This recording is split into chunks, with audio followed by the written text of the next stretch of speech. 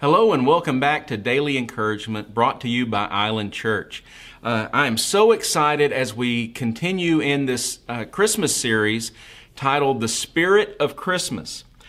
Today we're going to continue to take a look at some of the different prophetic words that were used at the time of Jesus' birth. So we are actually looking in the New Testament at all the different things that were surrounding the birth of Christ. Today we are going to be going, we started out, we talked about Zechariah, we talked about Elizabeth. Today we are going to talk about Mary and Joseph. So I am so excited to be able to talk about them. So let's just dive right in. Luke chapter 1, verses 26 through 30. And in the 6th month, the angel Gabriel was sent from God into a city of Galilee named Nazareth, to a virgin, espoused to a man whose name was Joseph of the house of David, and the virgin's name was Mary. And the angel came in unto her and said, Hail, thou art highly. And here's our word for today. So if you remember the different words that we've talked about so far, we've talked about with Elizabeth, we talked about blessed. With Zechariah, we talked about salvation. But today we're going to be talking about a new prophetic word here, and that is favored. So once again, the angel of the Lord came in unto her and said, Hail, thou art highly favored. The Lord is with thee. Blessed art thou among women. And he will go on. And when he saw him, when she saw him, she was troubled at his saying, and cast in her mind what manner of salutation this should be. And the angel said unto her, so here's what I've been telling you about in some of our previous lessons. Something that had to be dealt with and dealt with quick. So the angel of the Lord said unto her, Fear not. Very important here, because Gabriel was able to sort of take a pulse of what was going on here and find out that Mary was a believer. So, a very different situation than what we had a couple days ago when we talked about Zechariah. Zechariah did not believe. Zechariah, when Gabriel spoke to him, told him he was going to have a son. His name was going to be John. He was going to be the forerunner of Jesus Christ. And you remember Zechariah's like, look, I'm an old man, and I believe this none. Don't believe it. Not going to happen. I'm old. My wife is advanced in years, and this is just not going to happen. Mary's very different. Mary wholeheartedly believes. Mary is a believer. Mary believes the words that are spoken, but Mary has something that needs to be dealt with very, very quickly, and is something that you see everywhere you look in our world today, and that is fear. Fear has gripped our nation. Fear has gripped our world in such a way, if we're not careful, we'll let it do what could have happened here had Mary not dealt with this, had it not been identified in her life and in her emotion and in her mind and in her spirit. If these things had not been identified and dealt with, it could have really affected her faith and her ability to move and carry out what God had in store for her. But the Gabriel says to Mary, really quickly, fear not.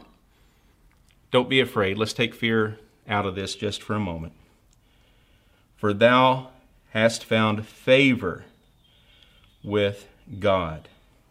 So that's what we want to talk about today. Favor comes from, as we talked about in one of our previous lessons, we talked about the languages that the original Bible texts were written in. The New Testament primarily being written in Greek, Greek being the most precise language of that time and of that day. This word favor comes from a word, charis.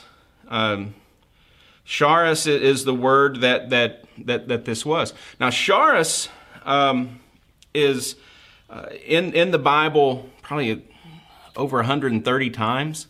that you'll find that word in the Bible, and of that, in excess of 130 times, only 6 times, just 6, is that word charis translated into the word favor. 130 times, it's grace. For by grace are ye saved. And you're like, well, Rob, why are you telling us this? What does that matter? I want you to understand the context of what's happening here. When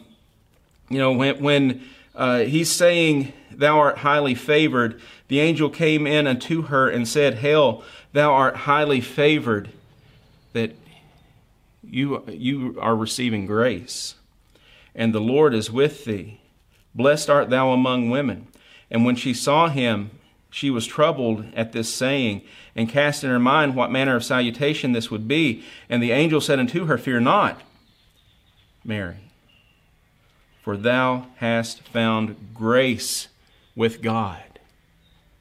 We remember someone else who had found grace in the eyes of the Lord. Noah, back over in the Old Testament, Noah found grace in the eyes of God, and Noah received the salvation of God. And this is exactly what is happening here with Mary. Mary is finding grace with that.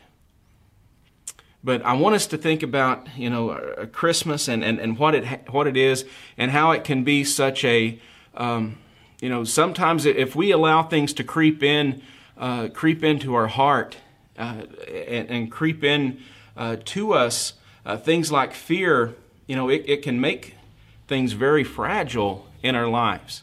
I love to tell a story, and I couldn't do a Christmas series if I didn't tell a couple stories about Christmas in our household as the boys were growing up.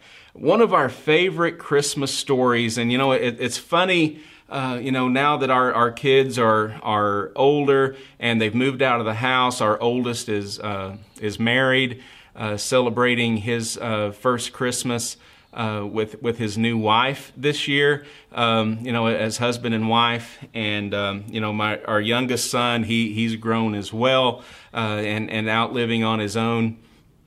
And it's funny when you look back, now them being adults, and you think back about Christmases that have gone past, and it's funny the things that will stick out. So there was one day we were at Walmart and we were looking at Christmas ornaments. Now this is several years ago, and the plastic ornaments, I guess that year, or they were becoming to be very, very popular as a lot of the manufacturers were converting from the glass ornaments over to foam ornaments or over to plastic ornaments, and that was the first year that I had ever seen the type that looked identical to a glass ornament. So they coated them or painted them in such a way that they looked just absolutely identical. And I was over looking at them, and I remember thinking, man, this would have really saved me a lot of time and cleaning up of broken glass ornaments over the years. I wish they'd come out with these. At this time the boys were probably 10, 12 years old, and I was thinking, how great would these have been to be able to maneuver through the terrible twos with. But so, I go over and I pick them up, and I'm going to get one over on these guys. So I call everybody over, Priscilla and the boys, and I was like, take a look at these beautiful ornaments. And I was holding it up, and I was like, wonder what would happen if I dropped it. And they don't know what I'm holding, that I'm holding a plastic ornament, because it looks just like a glass ornament. And I was like, what if I dropped it? And I started pretending like I was going to drop it, and I'd catch it. And they were like, no, Dad, don't break the ornament. Don't do it. And I said, I'm going to drop it. I'm going to drop it. And they were like, no, don't do it. So I dropped it. I just let it go and let it hit the floor. So I wanted to see it bounce, just to see the look on their face when they saw that it wasn't really a glass ornament. So as the ornament fell, it hit the floor, and shattered everywhere. I mean, glass just went all over the place. So it was, not only did they see it, but I saw it. And you know what they did? Man, they took off running fast as they could go. Like, it was so fast, it was startling. Like, Priscilla was gone, and the boys were gone, and they all went different directions. And here I was standing with a box of ornaments and broken glass all over the place.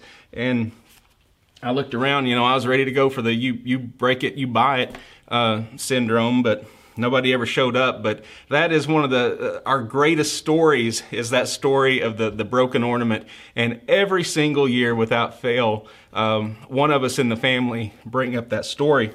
But all of that to tell you, sometimes we don't realize how valuable what we have is. And that spirit of Christmas, being able to just truly allow ourselves to attach to what's really going on, the birth of Jesus, the salvation, the grace. We've talked about the happiness that this time of year should be bringing into us. And let's take those contaminants that want to contaminate us and contaminate how we think and how we maneuver through the Christmas season. Let's take those contaminants and get them to the side. Things like fear. Think the guilt that can come here, the sadness, the grief. And let's be able to put them where they need to be, at the feet of Jesus, and let Him just continually cover us with His grace, continually cover us with His happiness, because this wasn't just something that happened when He was born. This is who He was. These are the prophetic words that would be spoken over Him, Jesus, our Savior. Because remember what Jesus was. We learned it on day one. Jesus means, I am God, your salvation. Thank you, and we look forward to talking to you tomorrow as we finish up our sermon series, The Spirit of Christmas. Until we see you tomorrow, God bless you and have a wonderful day.